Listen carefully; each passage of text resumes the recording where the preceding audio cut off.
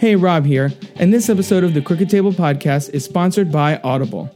Of course, this year we're journeying through the wizarding world of Harry Potter, and one of the very best ways to experience the book series is through the incredible audiobooks performed by Jim Dale.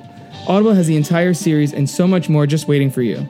To check out thousands of audiobooks, podcasts, and other spoken word entertainment, start your free 30-day trial today over at audibletrial.com/crooked table. That's audibletrial.com/crooked table. Now, on with the show. Welcome to the Crooked Table Podcast, where we discuss the world of film from a fresh angle. And now your host, Robert Yannis Jr. Welcome to the Crooked Table Podcast. This is Rob. On the show, we democratize the film criticism conversation by bringing on fans and critics alike to dig into their personal connection to a current or classic release. This episode, we're going to be doing the third installment of our, I guess, most of the year-long delving into the Harry Potter series. This week, we're going to be talking about the Harry Potter and the Prisoner of Azkaban, the third entry, and I am honored to welcome back to the show Jackson Smith. Welcome back. Thank you for having me. So I feel like every time we have you on, because last time it was for the third installment of a fan favorite fantasy series in one of these things. So eventually we have to get you back on here to talk about a movie of your choice that's not linked to something that we're, like an ongoing series. But you something that's not a third movie too. At least that. Yeah. So tell people who haven't heard your previous episodes that you've been on, who you are, what you have going on, and I hear you have a project going on that involves the Dark Knight himself. I do, yes. I am under payroll for Warner Brothers currently, so very exciting. So I can't say anything bad about them in this podcast. No, but I am a filmmaker and podcaster. My roommate Adam Barnard and I have our own podcast called the Home Experience Podcast, where we review movies that are out on the home market or movies that we love that you can watch from the comfort of your own home. We host these up on our Screen Fever channel, where I also post short films, video essays, other discussions we have about certain things industry related. And when I'm not doing that, I am writing and directing. And currently, I'm working with a friend of mine, Rachel Hemsley, and we are doing a few different web series for the DC Kids channel, all focused on Batman. So the one we're currently on right now is called Building with Batman, and it's like a DIY series, but all Batman themed and with a little Batman action figure narrating it. So obviously not high art, but it's been a ton of fun, and honestly, the seeing the reception to it over the last several weeks has been really, really cool. So well, that seems really awesome. I mean, plus, you're working with these like iconic characters that everyone knows too. Yeah. I mean, getting the chance to work with Batman in any capacity is kind of a gift unto itself. It is. It's fascinating. It's like I know this is not Harry Potter related, but it's interesting because you're making a television, or not television, a web show for kids, right, and geared towards kids. But the more you delve into Batman mythology and Batman's history and comic books, there's a lot about it that's not kid friendly. Right. Oh yeah. So honestly, the biggest challenge of writing has just been like finding a way to okay, we're doing a Joker episode. How do we do that without getting no killing joke references? First of all. Exactly. Yeah, we can't talk about that. We if we say fell into a vat of chemicals, we have to word it in such a way to where it doesn't sound too nasty. So it's but honestly, I've loved the challenge it's presented. It's and like I said, it's just been a lot of fun, and I think a lot of the episodes we've done I'm really proud of, and I at the very least I hope it will be a gateway drug for kids to actually really get into the comics and really, really get into the nitty gritty of Batman mythology, because it's really cool. I had to do a lot of research and I found out a lot of really awesome stuff. I might be watching the Dark Knight trilogy actually next with my roommates. So nice. As a result of it.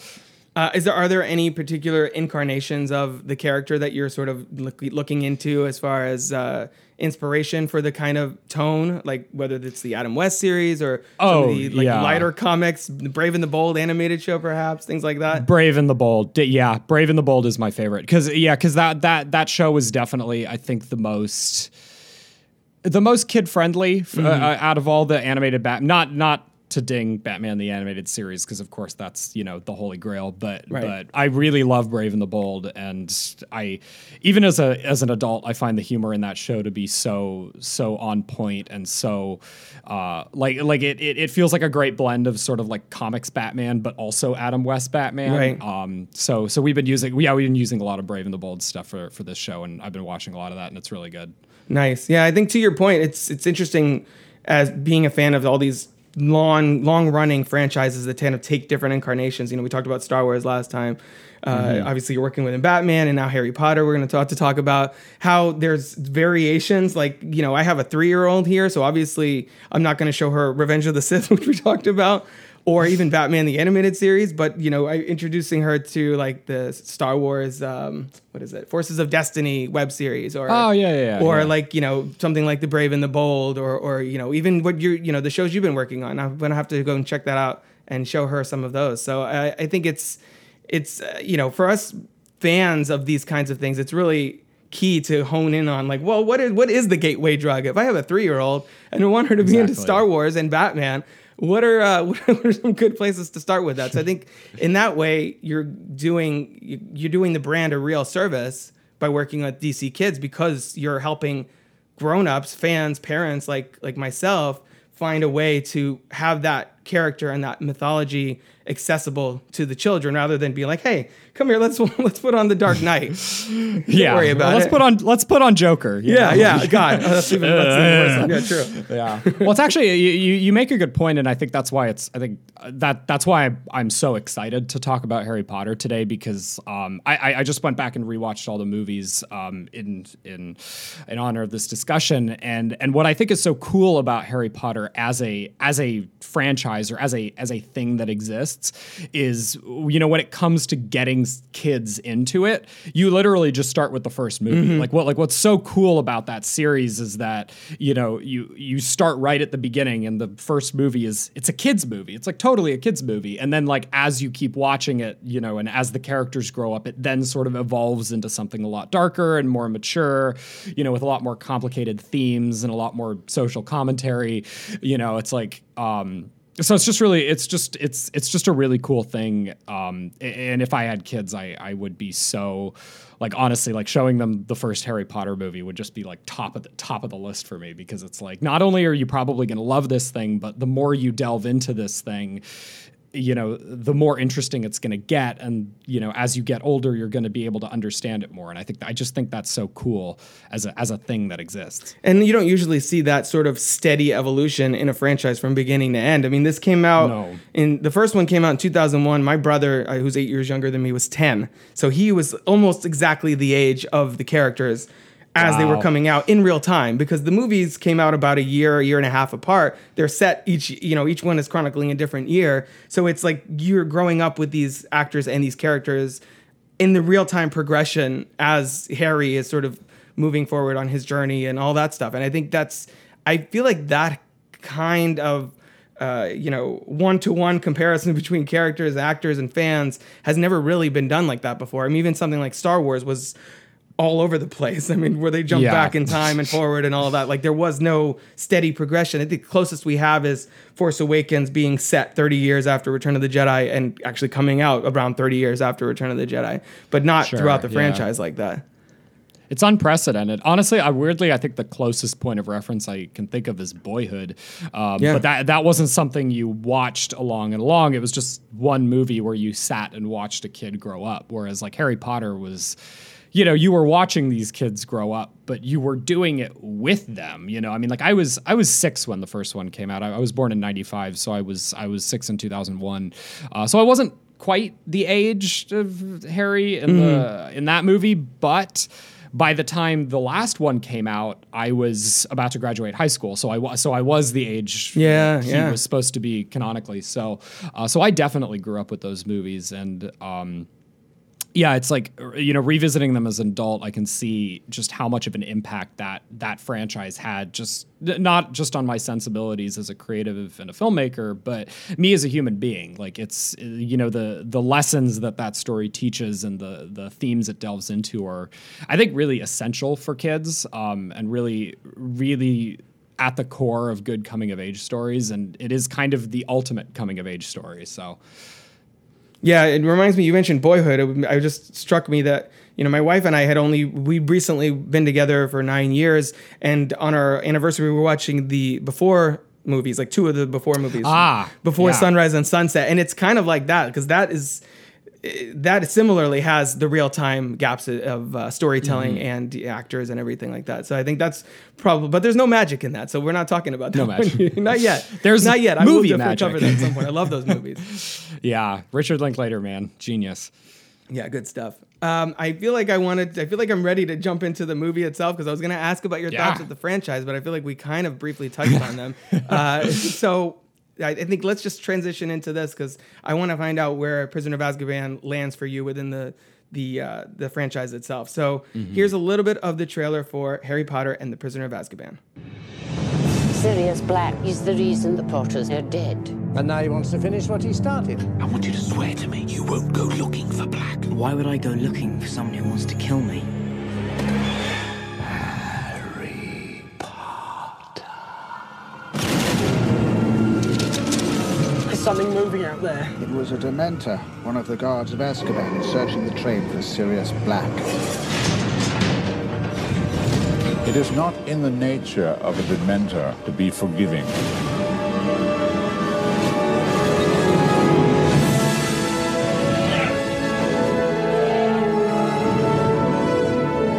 I hope he finds me. Because when he does, I'm going to be ready. You must look beyond.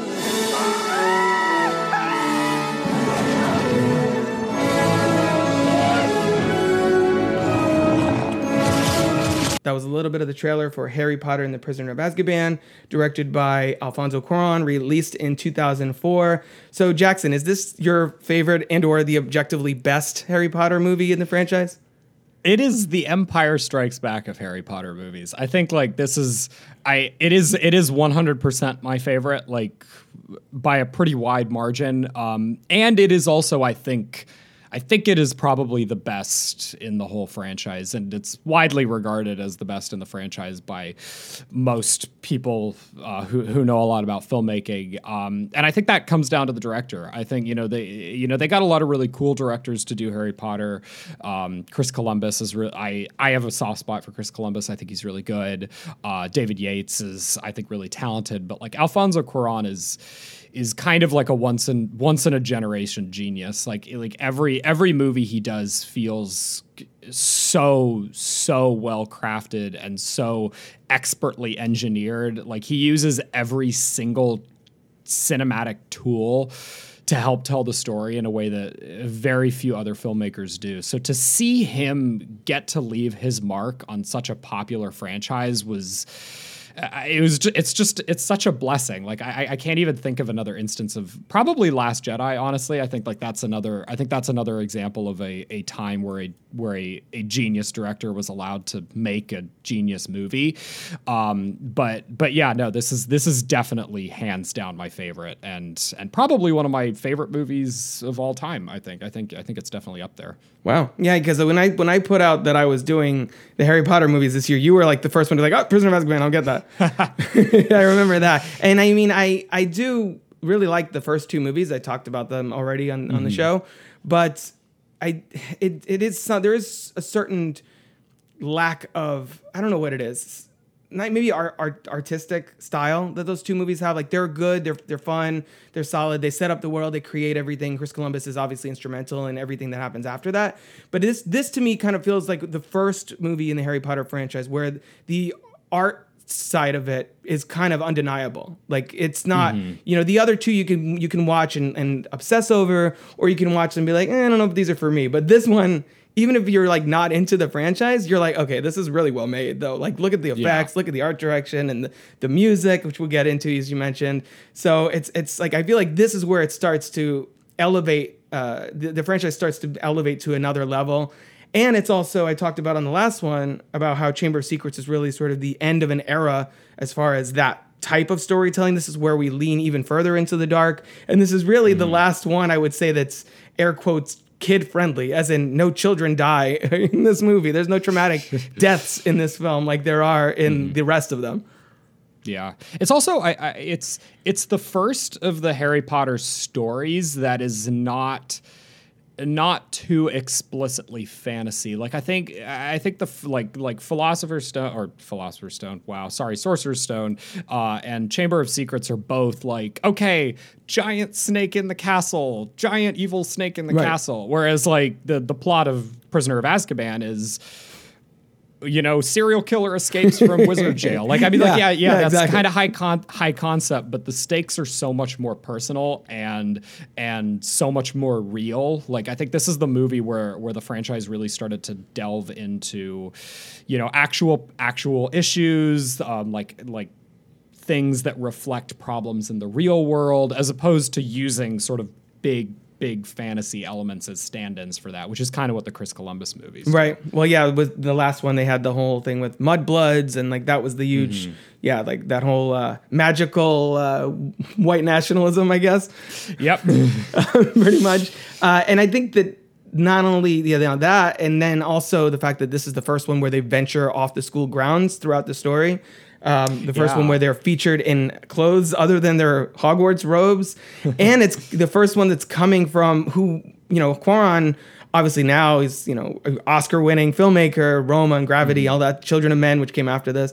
But at this point, he was basically best known for Y Tu Mamá También. So coming from, I think the creative team behind the franchise knew that they needed something, they needed to kick it up a notch, to inject some fresh blood. Otherwise, I feel like this stories could have gotten kind of stagnant if we had the Chris Columbus sort of strict template to the books too. That's the other thing too, because I feel like this movie benefits a great deal from not feeling so episodic where, this 5-minute chunk is chapter 1. This 5-minute chunk is chapter 2. Do you agree about that as well? I think here's what I have to say about that.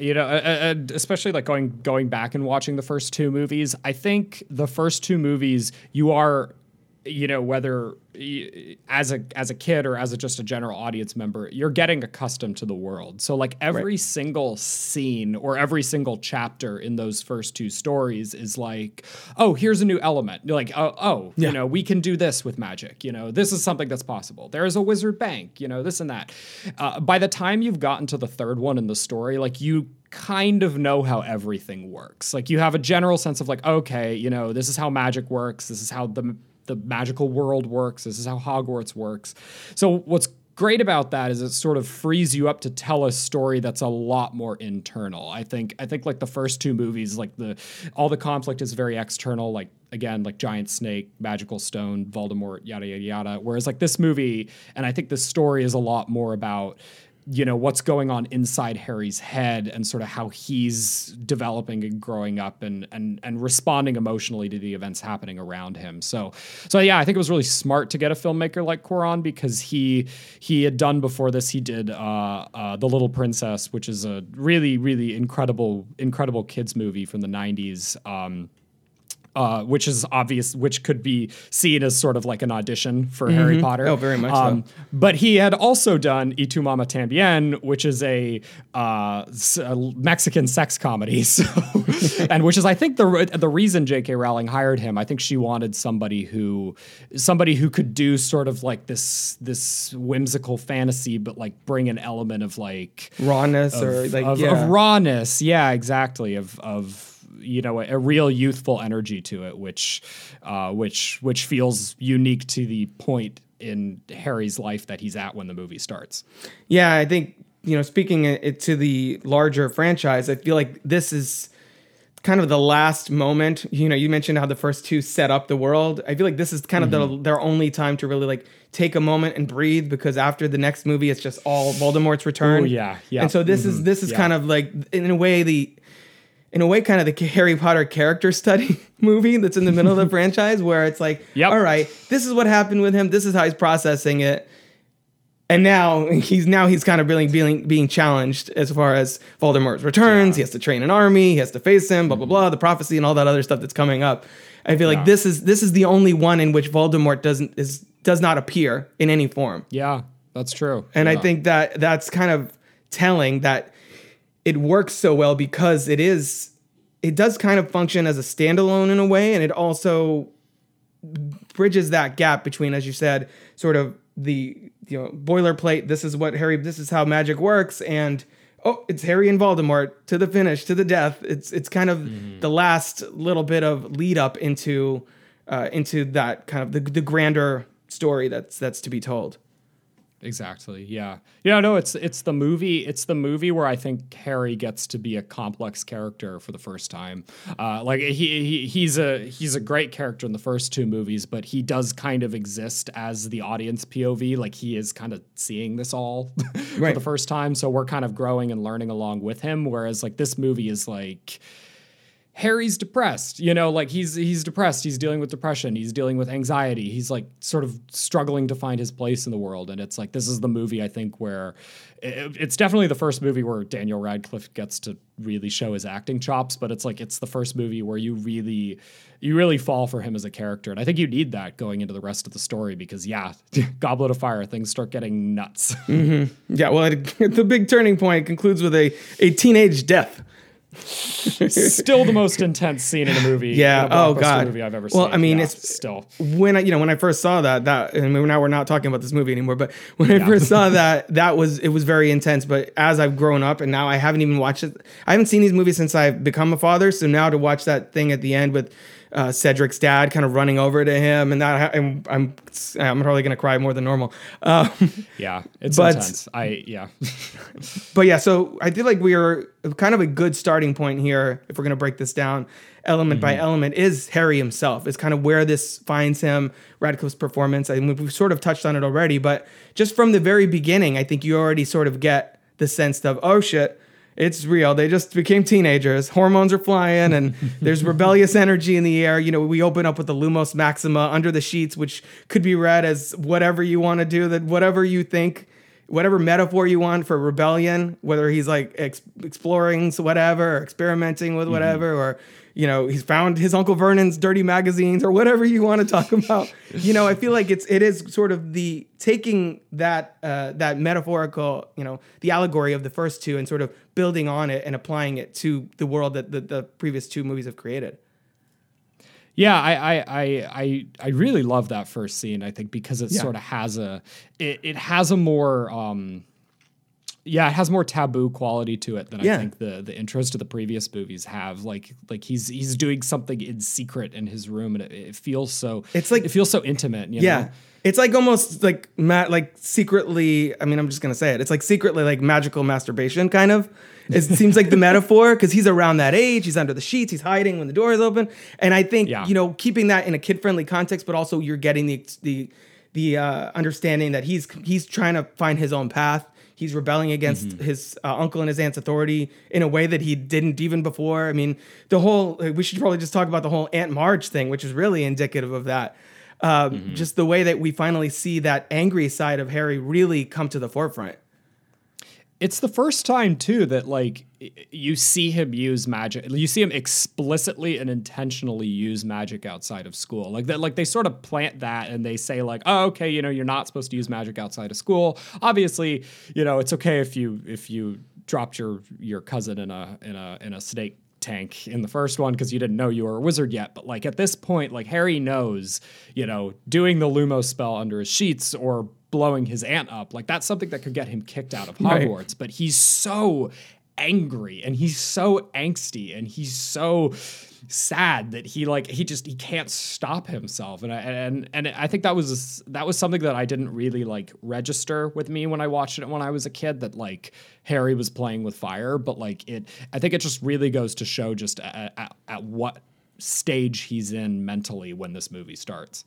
And it's also the beginning of that dichotomy between him and Voldemort. I mean, yes, you get the Parseltongue in the last one, but where we go further on in the story where he starts to wonder, am I going to go bad like he did? Yeah. Exactly. He says in Order of the Phoenix, I'm so angry all the time. And here you're seeing that films earlier already being kind of set up and like how he's dealing, like basically with post-traumatic stress disorder from this situation, the tragedy with his parents, and how, you know, the life that he's led, being forced under the stairs and on Privet Drive and living under a constant abuse. I mean, it's like it's a kind of a miracle that he didn't turn out to be a bad wizard after everything he's been through.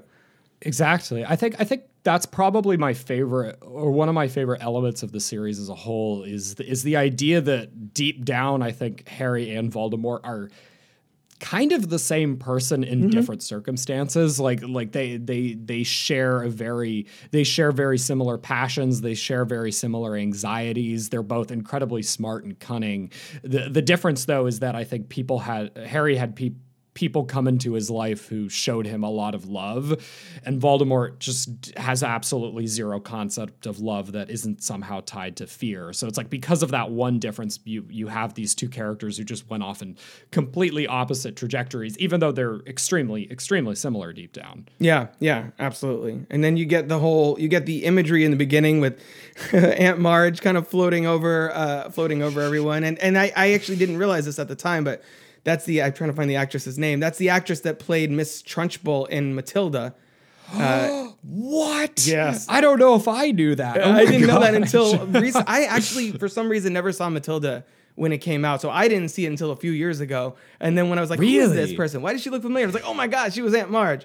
That's craziness. Oh, man. I think she's just got a kind of an interest in dark family films with disturbing imagery. I mean, we'll get to some of that later on. There's a lot of animal people in this. And the transformations are kind of freaky at times. But yeah, speaking to Harry's point, the way his arc goes throughout this film, I really enjoyed seeing that progression and seeing the influence that people in his life, that you're saying, have on him. We see that later on too, with when he puts on the cloak and he goes to Hogsmeade, and he has that whole where he discovers that basically the exposition scene when he discovers Sirius Black's connection to his parents, and you get that real kind of outburst with Ron and Hermione, where he basically declares that he's going to kill Sirius Black. I think that's where you kind of really see that he's on the precipice of going to whatever the magical version of the dark side is. Exactly. Yeah. Well, yeah, because it's like, I think, you know, it goes back to what we were saying about sort of like making the stakes a little bit more grounded. Like up till this point in the franchise, like you know, we've just seen Voldemort as sort of this is the reason your parents are dead. Right. He's so powerful that he's not even a real person. He's just kind of like this external force, like a hurricane. So it's like, okay, well, there's nothing really you can do about that other than, just do your best whenever it comes up. But it's like, now Harry has like a real tangible person who he believes is responsible for his parents' death, something that someone who he can actually like encounter and actually like interact with. And it's like, to see his reaction to that being like, I'm going to kill him, just like it just speaks to how on edge he is. And it also just makes it, I think it just, I know we're jumping around the movie a lot, but I think it makes it so much more satisfying too. And he finds out that Sirius wasn't responsible for his parents' death, but finds out that Peter Pettigrew was. But when he sees Peter Pettigrew for the first time, he's not this big, scary escaped convict. He's a coward. He's like a shell of a human being. And I think it's this really cool moment in the movie and in the book where Harry realizes that it's like people aren't evil. Evil is evil, and people do evil things. And it's like that there's nothing good is going to come from enacting revenge on this just pathetic mess of a human being.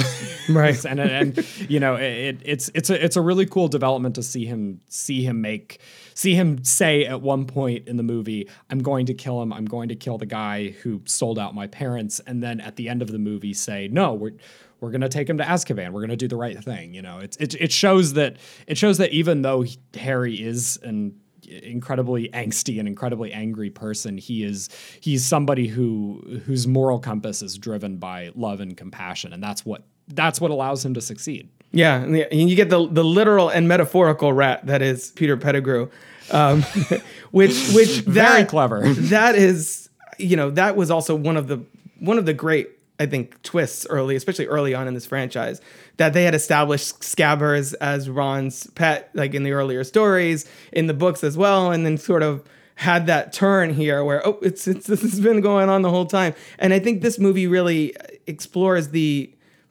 outside edges of what happened to Harry. Like, we learn much more about the context of Voldemort's turn, his attack on his parents, because he finds out the 3 other people whose names are on that map that they never tell anybody in the movies the origin of, which is a whole other thing that I have issues with.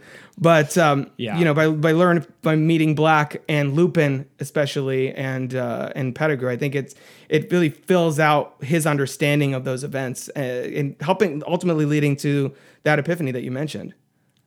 It is very realistic I think that's very realistic to sort of how we process the world as we grow up. Like when, like if you're to ask a question like,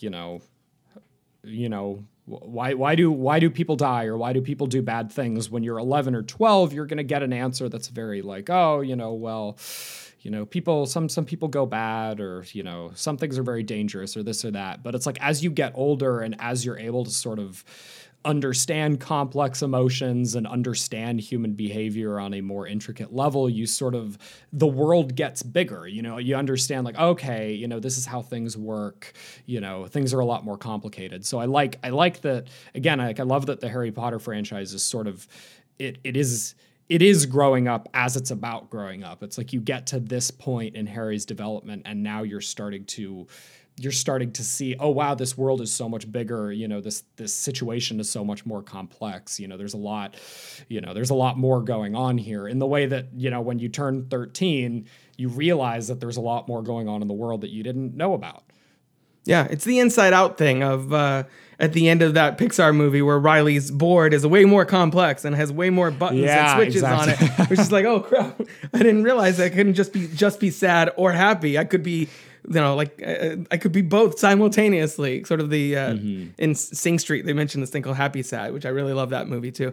I love Sing Street, great movie. Yeah, great movie. But yeah, and then I think you can sort of read the Patronus as kind of the metaphor for him just learning to manage his emotions. And, the whole thing with Lupin, whose solution is always chocolate, by the way, so you got to love him for that. Here, the chocolate will make you feel better. I agree. It would make me feel better. Right now in the pandemic, having chocolate would make me feel better. Yes. But Harry faints like 4 times trying to, confronted with literally the ghost of his past, his mother's scream. And I think that's a pretty clear metaphor for trying to come to terms with childhood trauma. And I think that's an interesting theme that the movie explores. Oh yeah, I mean, I think deep down, like if you were to ask me, like, like what is this movie about? Like I really think it's about depression and how we sort of to fight through the sadness that's invades us from the inside out. We sort of have to find the light that shines from the inside out, and the Patronus throughout the movie is used as such a beautiful metaphor for that. Like I think probably like my favorite moment in this movie is that final scene where Harry casts the big Patronus that scares all the Dementors away. Yeah. Because the whole movie, you're introduced to the Patronus as a thing, okay, it's this thing that, it expels Dementors, which suck the happiness out of you. And then you find out to do it, you need to sort of find the happiest moment with your happy yourself. Place, basically. Yeah, you have to find your happy place, and it's like Harry can't do that. He can't do that the whole movie because he doesn't know where his happy place is anymore. It's like there's this moment where he's in Lupin's office, and Lupin's like, what's your happiest memory? And he's like, oh, it's riding on a broom for the first time. And it's like, no, it's not. Because if it were that, the Patronus would have worked. And I just love that, like, he gets to the end of the movie and he thinks that the person who cast that Patronus is his dad. Like, he thinks that it's like, oh, my dad came and saved me. But it's like only when he's able to like accept his parents' death and process the fact that they're not coming back to save him and that he's going to be the only one to save himself is when he's able to sort of do that. And it's such a beautiful moment and such a powerful expression of his journey. So definitely credit to J.K. Rowling for that. But I think the way Cuarón leads you through that in the film is so special and so unique. Yeah, absolutely. And then in keeping with Cuarón's sort of irreverent, like extra irreverent take on the franchise, you get that moment where they're flying on Buckbeak, and he's like, oh, I knew I could do it because I'd already done it. That whole thing. Does that make sense? And everybody's like, no. So you get that big emotional payoff, and then it's sort of like magic. Isn't this all weird? Magic. And first of all, we'll get to this later, but magic plus werewolves plus time travel. It's like, shut up, take my money kind of thing. Which we'll talk about towards the end of the conversation. We'll get into the whole time turner sequence, which is kind of caps off all of this. So let's see. Let's talk about, I guess we can kind of go, first I want to talk about the Grimm and how we meet Emma Thompson's Trelawney in this. And she was apparently, I remember this around when the movie came out, those scenes, they almost wanted to cut them. Like Cuarón wanted to not even include Trelawney, from what I understand. And J.K. Rowling was the one that was like, no, you need those in there. They're important. They're going to pay off later on. And obviously they do. She becomes important later on with the prophecy and everything. Right. So. Well, the prophecy and the whole the whole thing with Harry and Voldemort, one of them must die, and then ultimately, we know where that goes with Harry. So I think that's a really interesting addition, just kind of in the larger mythology of things, and the way that it's sort of misdirected with Sirius being an animagus, and that like him kind of being almost the manifestation of the Grimm, or misinterpreted as such early on. Mm-hmm. I think that's a really cool thing to do. So let's talk about any thoughts on that, I guess, first before we move on to the Night Bus. I did not know that Cuarón didn't want to keep those scenes in. That's interesting. I first of all, I think it's Emma Thompson, right, who plays Trelawney? Yes. Yeah, she's incredible casting. Just genius. I love that the Harry Potter movies are just a way for all these phenomenal British actors to just come in and mess around. Oh, I mean, when you get Alan Rickman and Timothy Spall and Gary Oldman and David Thewlis all in one scene at one point, you're like, oh my gosh, this is like Shakespeare at Hogwarts, basically. It's amazing. It's so amazing. So I really love her in the movie. I love that. First of all, I love that you have a teacher that Hermione doesn't like. Mm-hmm. I think that was an element I picked up on this time that I thought was really fascinating. Because up till now, of course, Hermione is an academic genius. Like she just loves reading, she loves studying, she loves going to school. So it's really fascinating to have a dynamic where it's like they all leave the divination class, and of course, up till this point, everybody's like, the audience is like, oh, okay, they're crystal balls, like they're wizards, sure, whatever. And Hermione walks out of class, she's just like, it's a crock of bullshit. It's such a fun character moment because Hermione grew up in the Muggle world, so she has an understanding of Muggles, how Muggles perceive magic that Ron and other people don't necessarily. So it's like she gets to a classroom with a bunch of crystal balls, and somebody's like, "I'm going to read your tea leaves in your future," and she's like, I've seen some crazy shit, but I don't buy this. And it's cool. It's a fun little detail about her character, and I really love it. Yeah, no, I would definitely keep those scenes in the movie. Yeah, you could see how in the context of this story, how it almost wouldn't fit, but in the grand scheme of things, it does. It's kind of important to set up everything else that comes later, but yeah, I think that it is a cool opportunity to sort of Hermione, the character who's so thirsty for knowledge, she's taking multiple classes at the same time. But yeah. It's also it's fascinating. I think the divination element is fascinating to this as it pertains to this story, because it is all about the story is all about time too. It's about finding the time to fix our mistakes while we still have the chance. And of course you got the time turner where they like actually go back in time for the climax. So adding the element of divination and seeing into the future is I think fits in really well with that, because like when they're in the classroom for the first time and Trelawney says like, oh, I've seen something in your future and it's dangerous. You're like, okay, well, if this is real, right? Like if this whole crystal ball thing is real and she actually knows what she's talking about, you know, shit's going to go down. Like, you know, that Harry's in actual trouble. It raises the stakes for the whole story. And yeah, I think it's really necessary.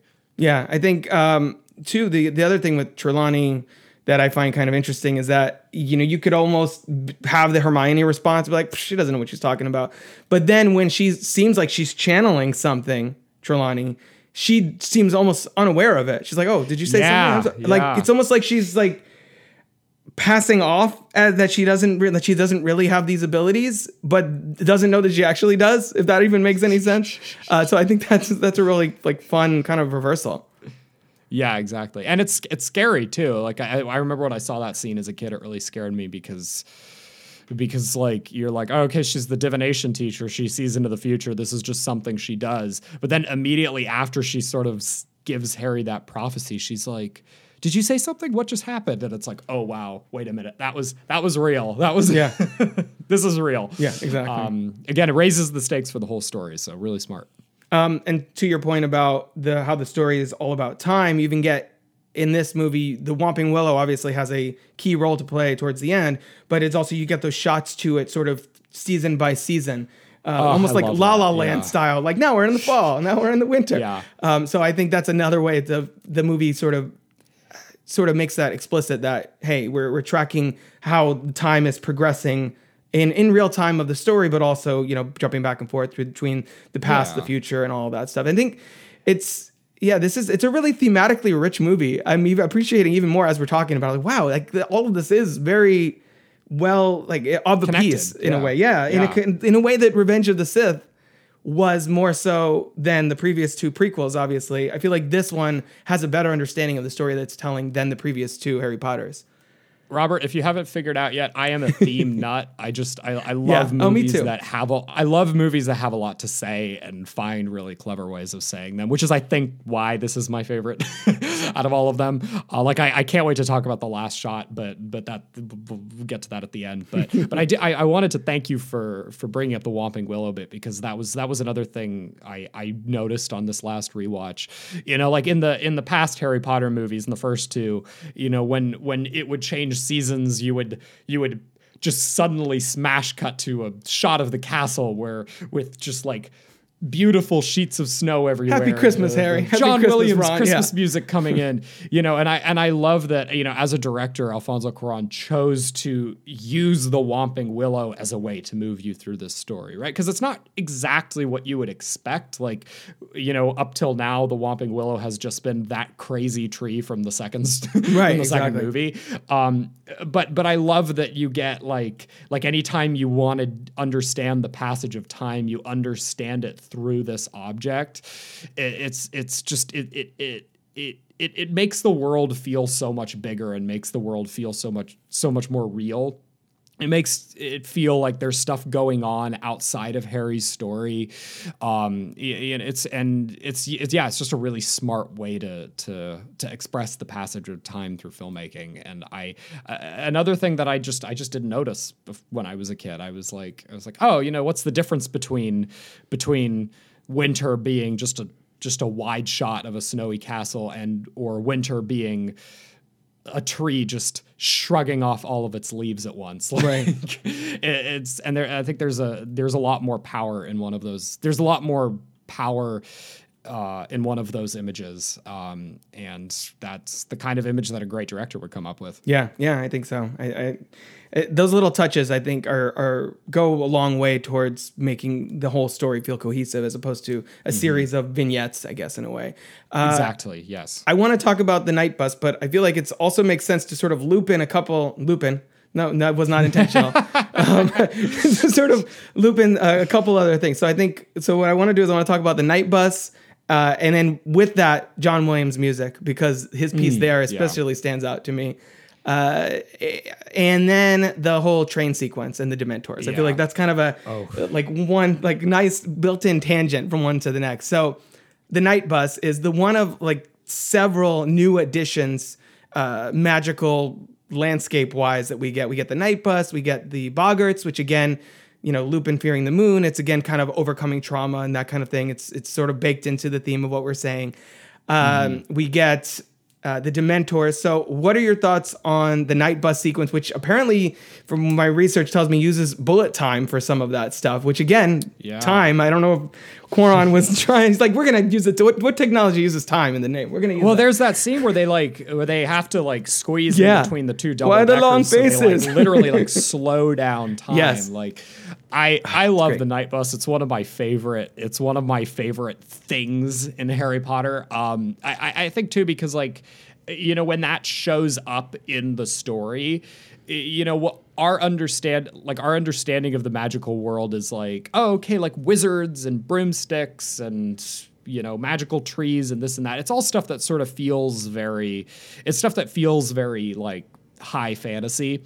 So I love that the first exposure that you get to the wizarding world in this story is a double-decker bus. It's like a bus that you would just see driving around London, except it's got 3 stories. There are beds in it. The driver is blind and he's being navigated by a little shrunken head. And it's cool because the wizarding world in the first 2 movies feels it's so escapist. It feels so fantasy. All of the clothes feel like they're out of a different time period, and it's all set in this magical castle. So it's so cool that you kind of kick off the movie with this part of the magical world that feels ripped from reality in a way. It feels ripped and at the same time married to normal everyday objects in the way that we haven't necessarily seen in other parts of the wizarding world. So it's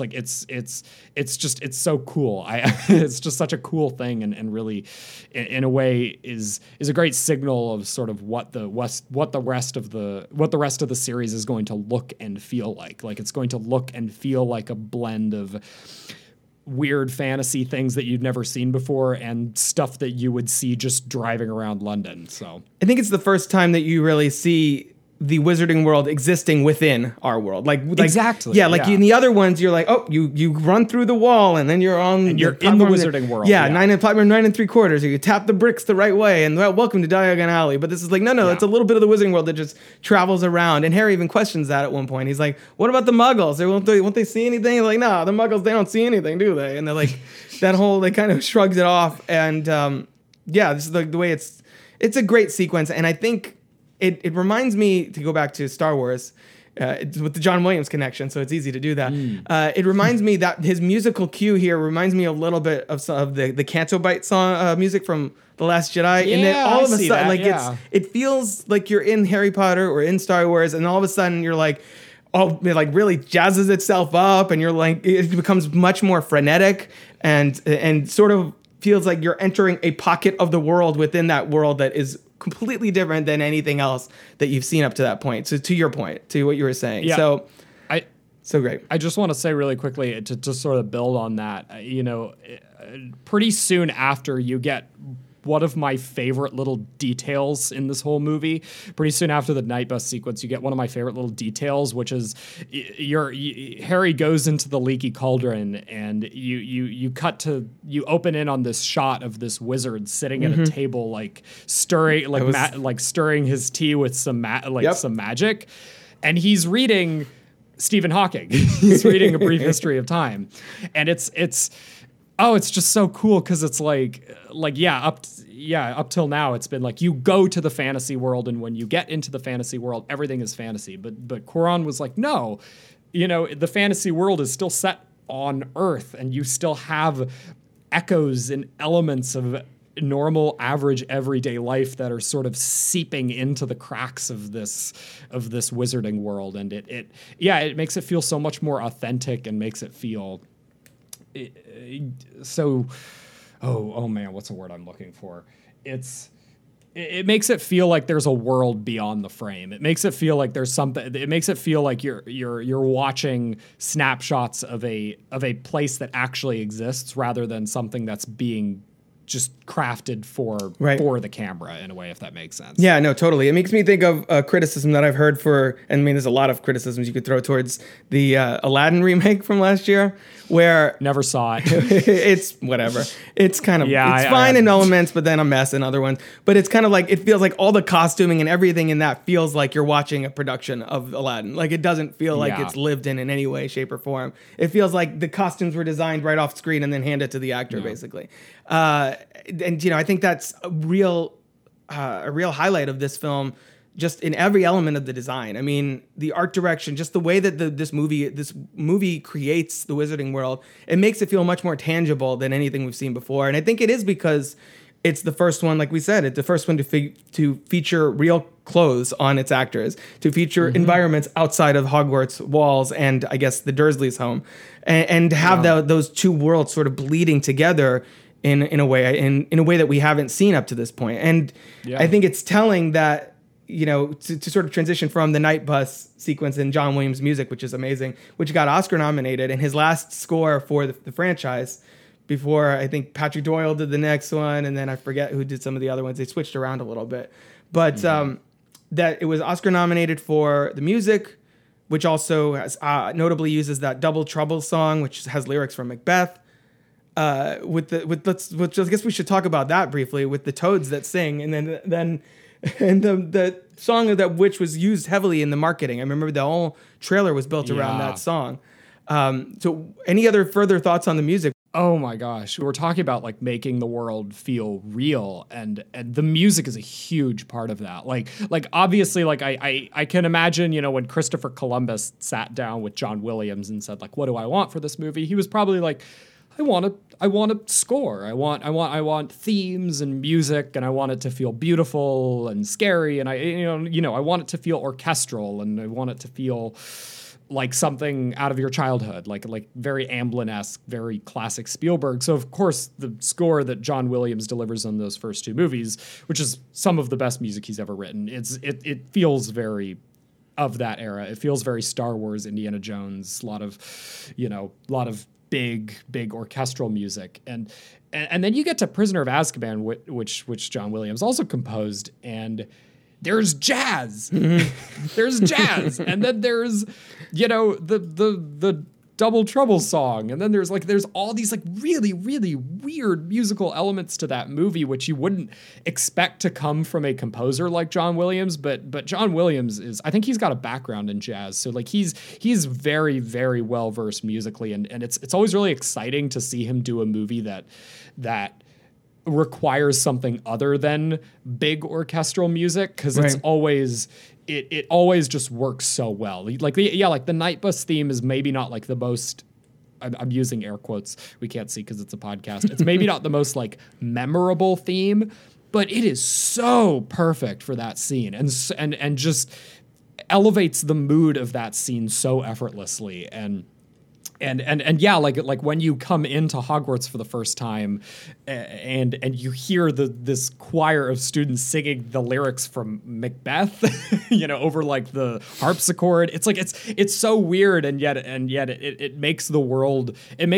feel novel and fresh again in a way. And oh man, he's such a genius. I think this might be my favorite Harry Potter score out of all of them. I think it doesn't have all of like my favorite individual pieces of music, but just as a score, it's incredible. It's masterful. I think it probably should have won the Oscar. But again, I think it reflects, a score can only be as good as the movie, as the picture that it's set to. So it really, I think the fact that this music is so good speaks to how interesting and fresh this movie is. Yeah, there's a lot of foreboding in every note of his score here. It's a completely different tone for the franchise, not only because of the director, but we have a new Dumbledore, which we didn't even mention that yet. We have a much darker visual palette. We get the Dementors, who are soul-sucking demons, basically. So let's kind of talk about the train sequence, the Dementor design, and I guess transition into kind of talking about Lupin and some of the adult characters in this. When I read the book, When I read the book back, I think I read it in 2002. Like the Dementors were creepy. I was like the way she describes it in the book is so vivid. Like you're like, oh, okay, so this like figure who looks like he's just got like a hood on just comes and makes you feel all of the worst negative emotions. I'm like, that's like really scary, but it is nothing compared to what you see in this movie. I remember watching, I think the Dementors showed up in the original trailer for this back when the movie came out, and I remember watching that trailer and being like, nothing I dreamed up in my head as I was reading that book was that scary. Like nothing, like even the scariest hooded figure I could imagine in my head didn't look that terrifying. It's great in a way because it's, obviously you can't detail what it feels like to have the happiness sucked out of you in a movie because you're just watching images on a screen. You don't get the intimacy that you have when you're reading prose on a page. So it's like, okay, how do you design a creature that is so evocative that instantly like, oh yeah, that thing is going to suck all my happiness out. And the Dementor designs are so brilliant because you just look at that thing with just this gauze kind of over its head and these like skeleton hands. Like it's so terrifying and does what an entire page of prose does in the book in a single frame of film. Well, and the way they converge, really incredible design. The way they converge later on too by the lake and sort of getting ready for the Dementor's kiss, and we get the visual design of Sirius Black's soul kind of being this little like ball of light that's lifted out and then just drops back in at the last moment. Like all of that it's really kind of intense, which is again part of the reason that I'm like, I don't know if my 3-year-old is ready for these movies just yet. But to the movies, testament to the movies credit that we get in the same movie where we get the Dementors, these like terrifying creatures, we get Buckbeak, the hippogriff, and this sense of wonder that we get on the flight that Harry has on Buckbeak's back, and sort of the majesty of that creature, which harkens back to a little more of the tone of the first two movies, kind of again making that transition. We get one reference to the house points in this movie.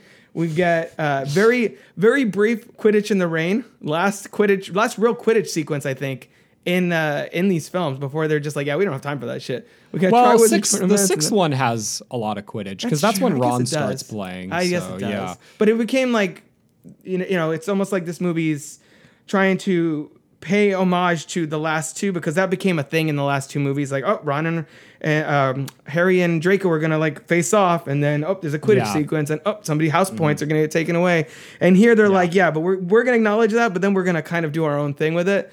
And so I like the way that it carries over elements of the last two movies, but then introduces the Dementors and Azkaban and kind of keys up Voldemort's return. I mean, Trelawney even says that on this night, Master and servant will be reunited, talking obviously, as we know now, Pettigrew and Voldemort.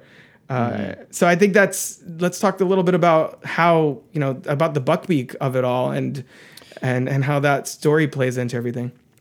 Well, I like how what I like about how Buckbeak functions in this movie is I think you touched on a really good point. Like the first two really settled into a rhythm of how we were being immersed into the world, and Quidditch is such an important element of that too. It's wizard sports and this and that, and it's like the time where you get to see all the crazy, the broom action and whatnot. But it's like by this point in the story, I mean, Harry's 13. This is his third year at Hogwarts. Quidditch is no longer.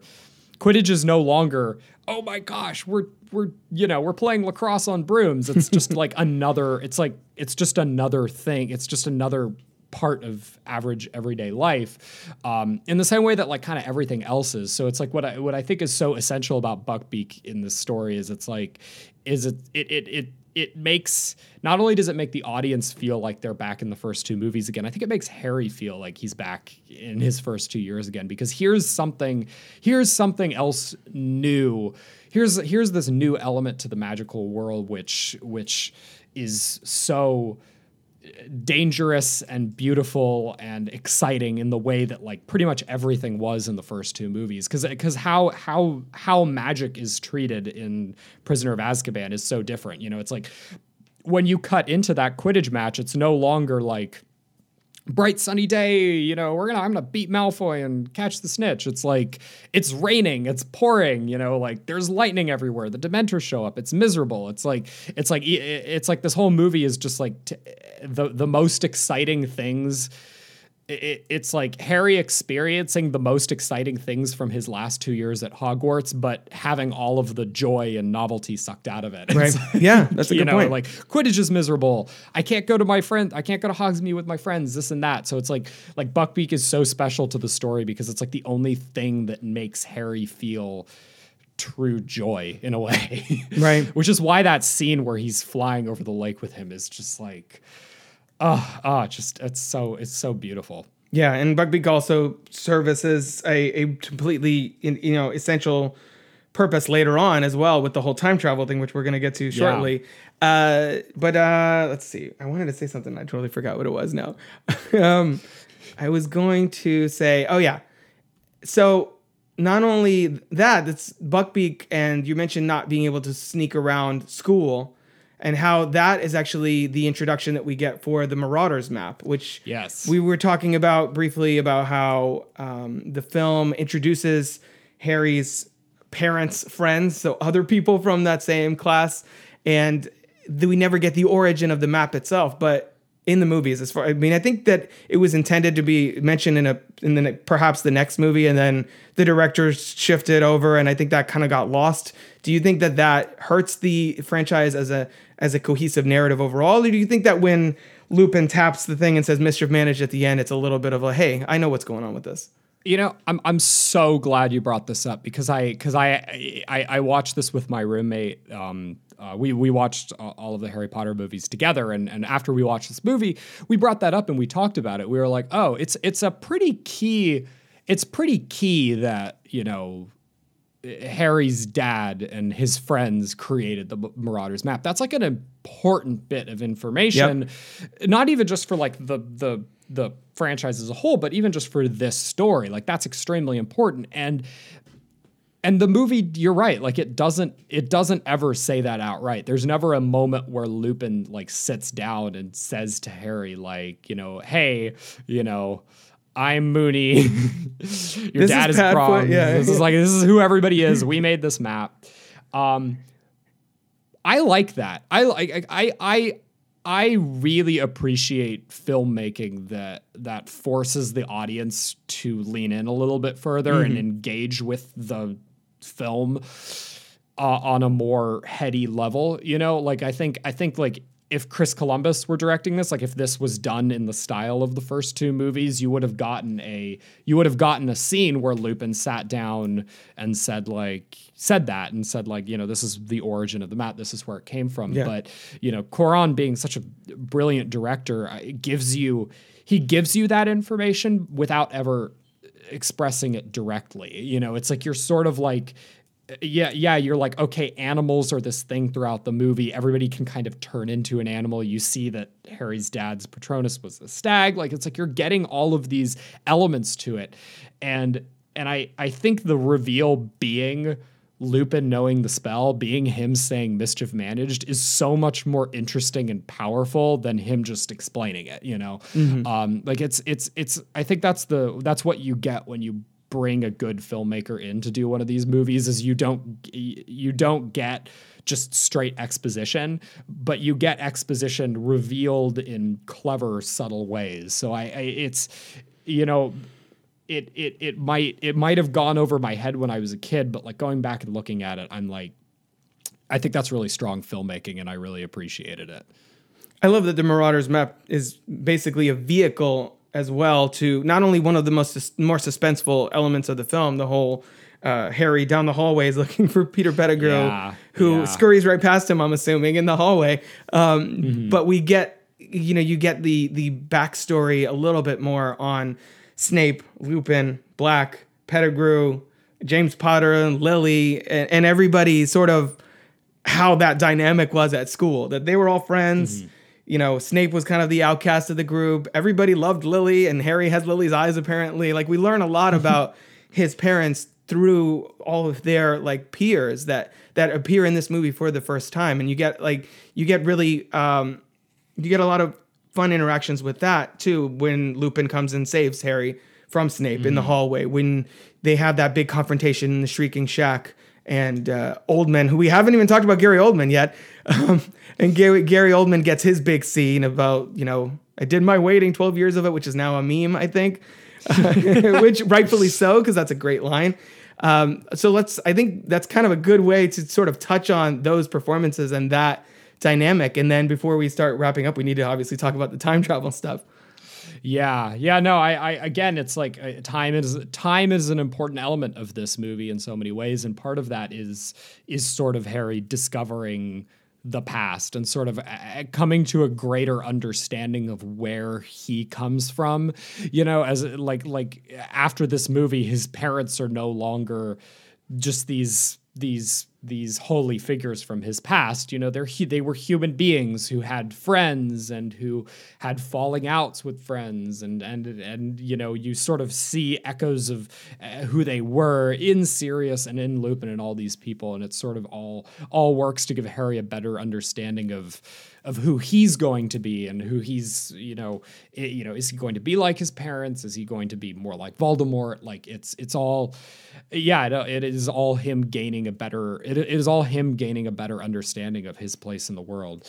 And I think, the casting is so key to making all of that read. Like Gary Oldman is a phenomenal actor, obviously, but he getting him to play Sirius, I think, was a really good call, because he has that anger that I think, Harry, you see in Harry throughout the whole movie too. Like, when you first meet him, he's got that line where he's like, I did my waiting, 12 years of it. He's got this rage that I think Harry has a kind of a kindred spirit too. And him and Radcliffe just play off each other effortlessly, like when they finally get a chance to like sit down and talk, like that scene where those scenes near the end where you get to like actually see Harry and Sirius talk with each other and form a dynamic is so cool, because the actors are so incredible, and they really sell this idea that these two are kind of like made to be best friends, because Harry is so much like his dad and James was Sirius's best friend. So it's I think Harry Potter is probably the best cast series, I would say. Yeah, I think best cast overall series ever. Well, there's not really a faulty note in the, I would say, kind of in the franchise, honestly. But to that end, what are your thoughts on this being the first of Michael Gambon's Dumbledore and how different he is? I'm wondering if I should say this. I like how gay he feels. I don't know. It's like he's so like I don't know if J.K. Rowling knew at that point that character was going to be gay. Mm-hmm. But watching him in this movie, it he's got this sort of he's so flamboyant, and he's so out there, and he's so witty, in a way that I think, what was the actor who played Richard Harris in the first movie? Richard Harris. Like what was great about Richard Harris in those movies is like he, of course, like he walks in and he's like, oh, that's like he's a very wise old wizard, he sort of maintains this element of control to him. And I think that's a part of Dumbledore, but I think Dumbledore is also like, he's at the same time sort of this very, very funny, whimsical guy. Whimsical guy, and casting Michael Gambon as that is just so smart, and he plays it so well, even though it is different. Watching them, especially in order, it's very striking, going from sort of, very old, wise, regal kind of presence, to this guy who's like, putting out candles with his hands, and, you know, doing like all this fun, crazy shit. So I think it's impeccable casting, and I think it really suited. I think it really suited I don't know how much Cuarón or the casting director knew about what Dumbledore was going to be doing in the future, or the kind of character he was going to end up being, but it worked so well. Like he is honestly, like, when I think of Dumbledore, I think of him. Yeah, he's got a much more specific energy in general, I think, than, as you were saying, with Richard Harris, who was just like, oh, I'm the old wise guy who knows everything, but that's pretty much it. Like, it's hard to imagine Richard Harris as Dumbledore having a life outside of being there to give Harry advice, as great as he is in those movies. But Michael Gambon, you're like, this guy's got shit going on. Like, he's like, here, I know what you got the time turner, go ahead and do that. And he seems to always know what's going on. Obviously in the time travel sequence, he's like delaying things because he's all knowing apparently, which I love that's never explained, how Dumbledore just happens to know everything about everything. That he's just like, hey, you guys go do this. I got some shit to take care of. You got this covered, Hermione. 3 turns. I'll be in my office. Let me know how it goes. Or at the end of the sequence where they like come back to the hospital wing as he's coming out the door, and they're like, Dumbledore, we did it. And he's like, did what? Good night. Bye. Yeah. He's so sassy. Great. It's great. I feel like we've kind of leaned into the big climax. So before we get to the time travel stuff, you have Lupin's transformation. Pettigrew becomes the little rat man and runs away, which again is sort of some of the disturbing imagery. Made me think of like The Witches. If you've ever seen that movie from like 1990, there's some of that kind of rat boy imagery going on. I love the fact that Snape immediately kind of defends the children from Lupin, which again is kind of key to his character because he's always after them, but then at the same time will sacrifice his life to defend them. And I think that hints at the big twist later on at the end of the series with Snape and Lily and his feeling, his complex emotions towards Harry and his parents. Yeah. So let's talk about the time travel stuff. Yeah. I'm a sucker for time travel in general. So not, when this came out, I hadn't read the books at that point.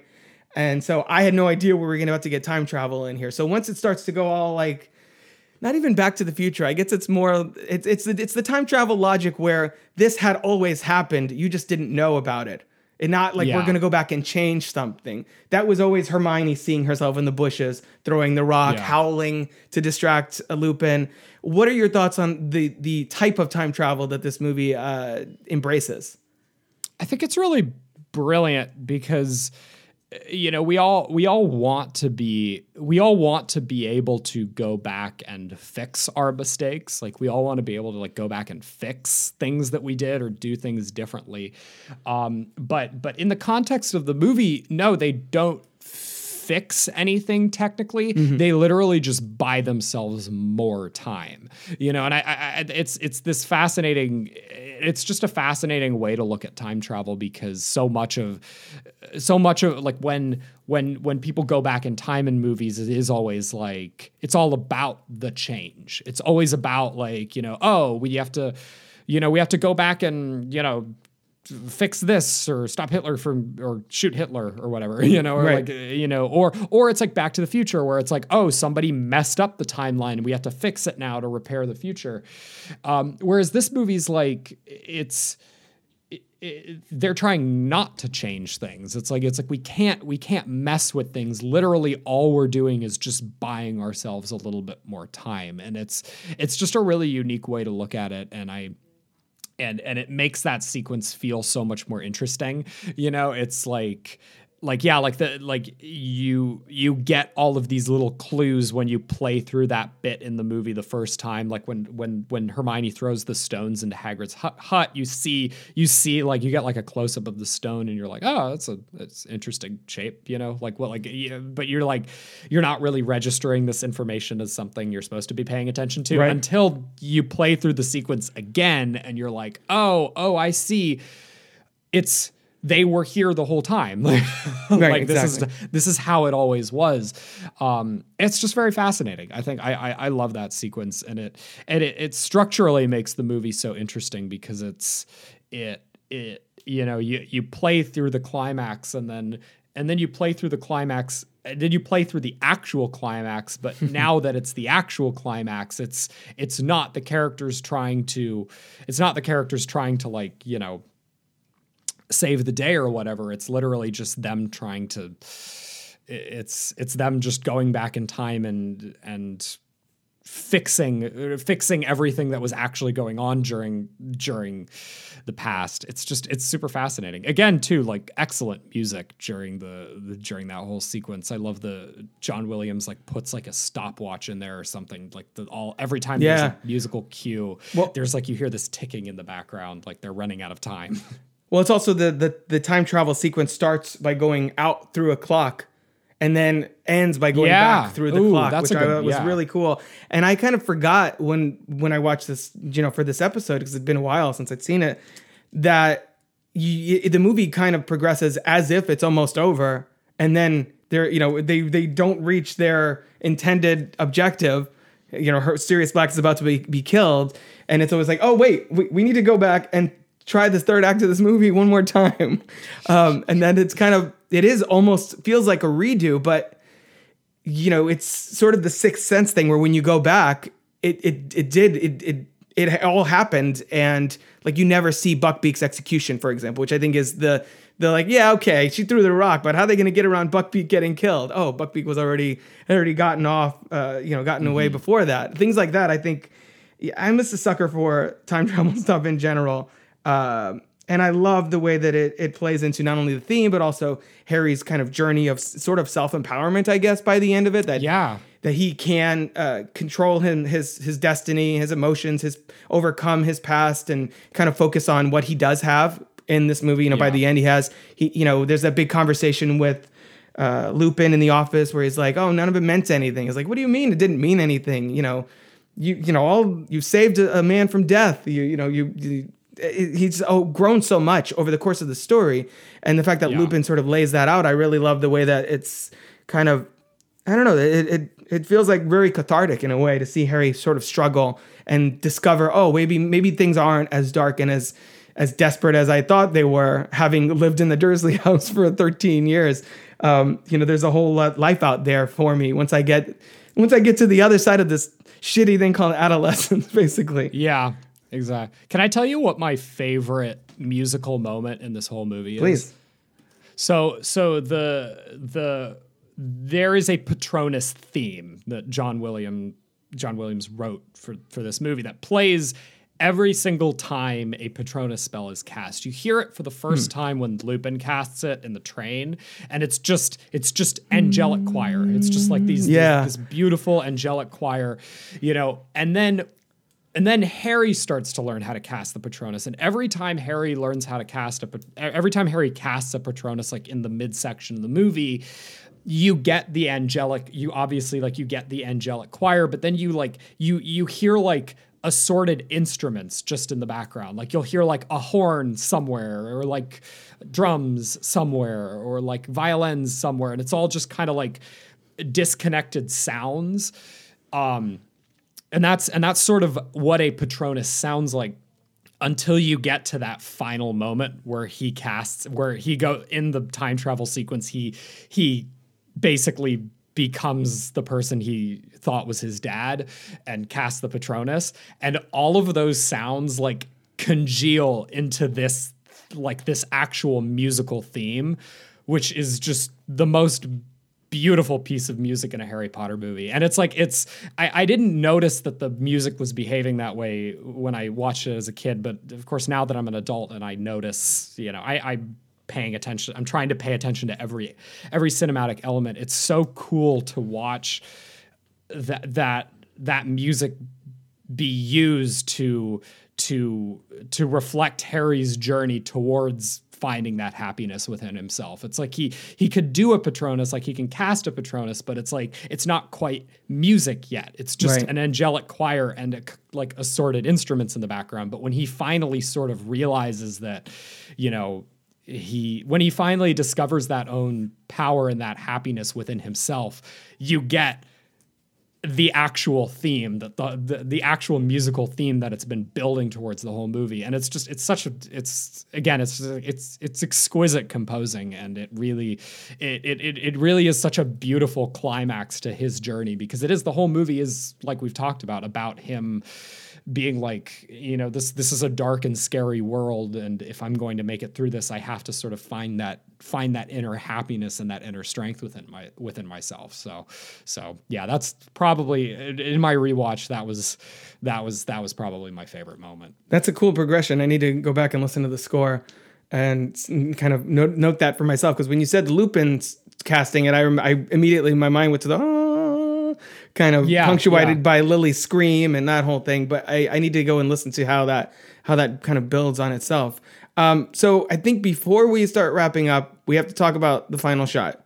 You had thoughts on this. Yes. Let's get to it. Well, I want to hear your thoughts first. I don't know. I just feel like it's a very abrupt ending. It feels like too, I don't know. It feels too cute in a way for me. Like, I feel like the movie has this balance of tones between, sort of the wonder of the last two and sort of the darkness that's to come. And I feel like that just felt like a weird, like, wrong note to end this very thematically rich Harry Potter coming of age story on. Just him kind of, it's the freeze frame, I think, that throws it off. If he had like flown into the sky and it's like a wide shot of him taking off or something, then I might have been like, okay, cool. Even if it sort of like did I don't know, maybe you know what that effect is called, when they zoom in on one little part of the screen and it kind of closes in on it, which they do a couple times in this movie. Yeah. If it had done that, then maybe I would be like, okay, cool, on him like taking off. It's the freeze frame thing. Almost, it feels kind of TV-ish in a way. Like, the next episode, freeze frame, run credits, over it. I don't know. It felt like a off note to conclude what is obviously one of the better Harry Potter films, if not the best. I have to, now I'm doing the rewatch obviously for the podcast, so I'll have to do that ranking it for myself at the end. But it just, I don't know, it felt like it's a little bit of a downer moment. Not necessarily the scene that precedes it, because it is, they changed that from the end of the book. I think he gets the firebolt like in the middle of the book or something, and they changed it to the end of the movie here, which makes sense because it sort of indicates kind of the hope that he's now found within himself and his new like connection with Sirius and his godfather and all that stuff. And so I like that element of that scene. It's just that last shot that I'm like, really, this is what we're doing? What are your thoughts? I feel like you're about to defend it now. I was like you, I think, up until this most recent rewatch. Okay. Like I have always, like, basically every other Harry Potter movie ends with a wide shot. It ends with a big crane shot showing the castle or this or that. Like the second one ends with like Hagrid coming back into the Great Hall and everybody like cheering and hugging him, and then you do this helicopter shot out of Hogwarts and everything. And it's like, yeah, like this movie ends with this freeze frame on Daniel Radcliffe's face. I pulled it up on my computer because I wanted to look at it again, because I actually noticed something about it that I didn't notice before, and I want to talk about it in along with everything else. But it is such a striking point to end the movie on, both in the context of the movie and compared to the other Harry Potter movies, which I think really, really draws attention to how to what it means in the context of the story. So when I watched it this time, knowing that it was getting to that last shot, I was like paying attention to the movie, and I was like thinking about, what was happening in the movie and what would sort of indicate, what would give meaning to that last shot. And I think I mentioned this earlier in the podcast, but there's that scene where Harry is practicing with Lupin, and he says, and Lupin was like, what did you use as your memory for the Patronus? What was your happy memory that you used for the Patronus? And Harry says, like, riding a broom for the first time. But that doesn't work. It's like that was his happiest memory. But like now Harry's in a place where it's like, happiness is this much more complicated thing, and it's not just tied to like, oh, flying, oh, doing magical stuff. That's really cool. And I think what that final shot indicates to me is it is like the punctuation mark that says like Harry has finally found happiness again. Like he has finally found a way to like to feel like he's finally found like joy in the things that bring him joy. And I think what you get with the what you get with this freeze frame that you wouldn't get if it were just like a regular shot is how. This is going to be a weird observation, but whenever the Dementors are sucking the life out of Harry, you see sort of like his face distorted towards them, right? Like the soul is sort of like coming out of him, you know, like they're sucking the happiness out of him, but it literally looks like they're like sucking himself out of him.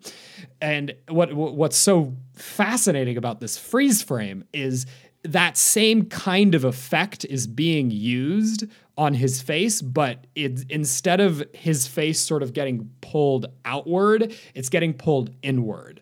So it's like, does that make any sense? Yeah. It's kind of I never hard to like the connection between those two effects in there. Yeah, it's kind of hard to describe it, but especially because it's like a blur effect kind of. It's like instead of the image sort of blurring outwards, it's blurring inwards towards him. Right. So if you're to take that in context with the visual language of the rest of the movie, the meaning derived from here is that now Harry is sort of, he's taking back his own happiness, and he's sort of reclaiming his soul in a way that is like the opposite is happening when the Dementors are sucking the life out of you. And it's like, it's so triumphant. I love this final shot because it just feels like his entire journey over the course of the movie just coming together in kind of a perfect merging of story and visual language.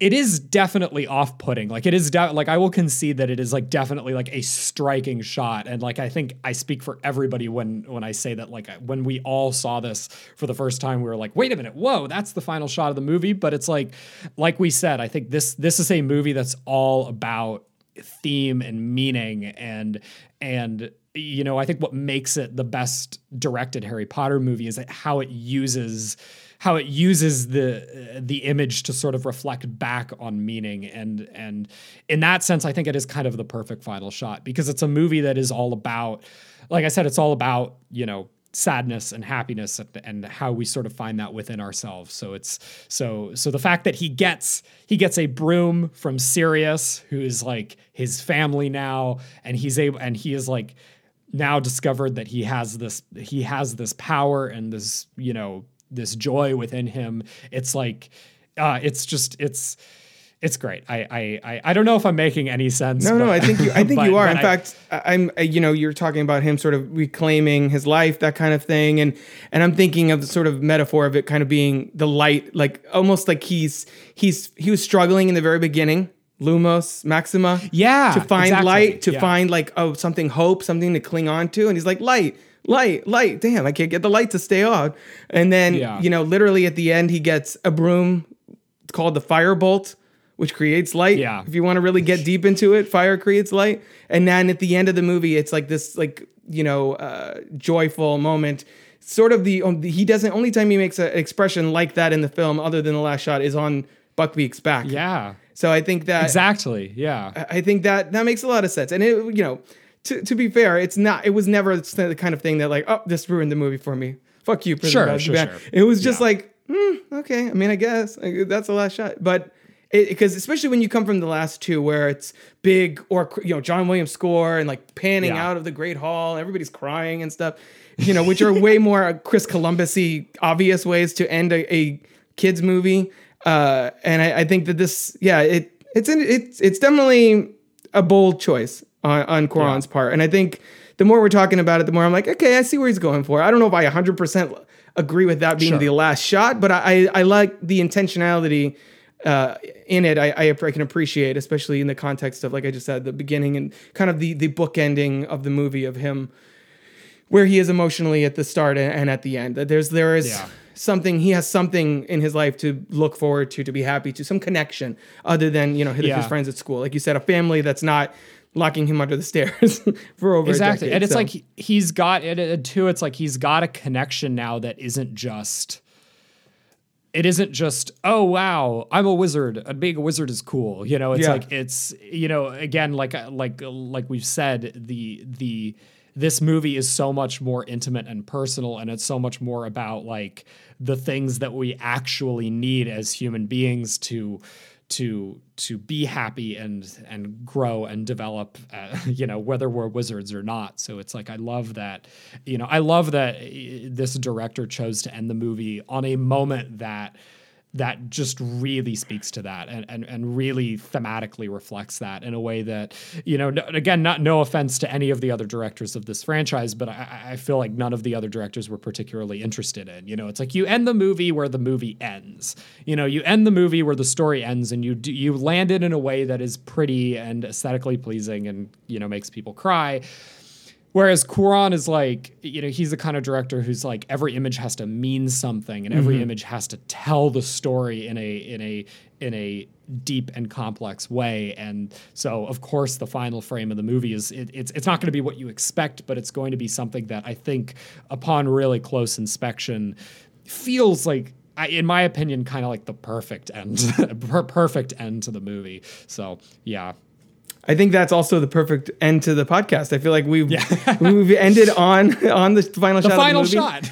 The Crooked Table Podcast will return right after these messages. Was A Quiet Place inspired by Signs, It Comes at Night, and War for the Planet of the Apes? Was Ready Player One influenced by Avatar, Wreck-It Ralph, and The Last Starfighter? Is The Hurricane Heist more influenced by Sharknado or Geostorm? These are the kinds of questions my guest co-hosts and I discuss on my podcast, Piecing It Together. Every week, we look at a new movie and try to figure out what other movies inspired it. Whether it's the story, the character development, tone, or even use of music. Every movie was influenced by something that came before, and we want to figure out what. Check out Piecing It Together on your favorite podcast app, or check us out on piecingpod.com. You can also follow us on social media at piecingpod. Piecing It Together is a part of the All Points West podcast network. So, Jackson Smith, if there's nothing else to delve into, I mean, obviously we could talk about this movie much longer than we are, but in the interest of not going over 2 hours we were for Revenge of the Sith, if there's nothing else we want to mention, can you tell people where they can find you on social media? My official Twitter is Jackson C. Smith 95.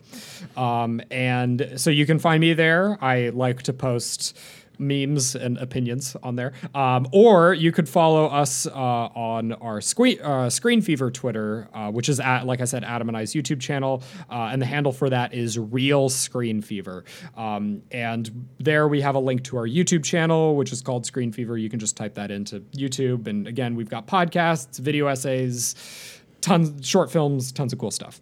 Awesome. Well, thank you so much, Jackson, for coming back from the Star Wars series to the Harry Potter series. Next time we'll get you on here about something that's not part of a bigger franchise and just kind of a one-off, one of your favorite movies, just so figure out what you want to talk about next time, because we'll definitely bring you back soon.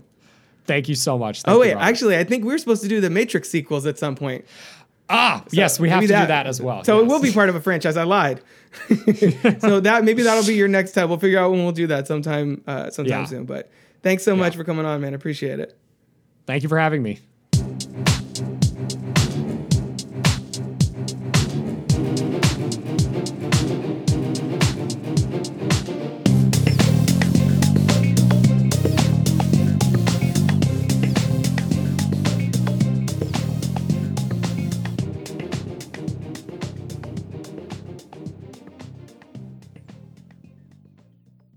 This has been a production of crookedtable.com. All rights reserved. CROOKED.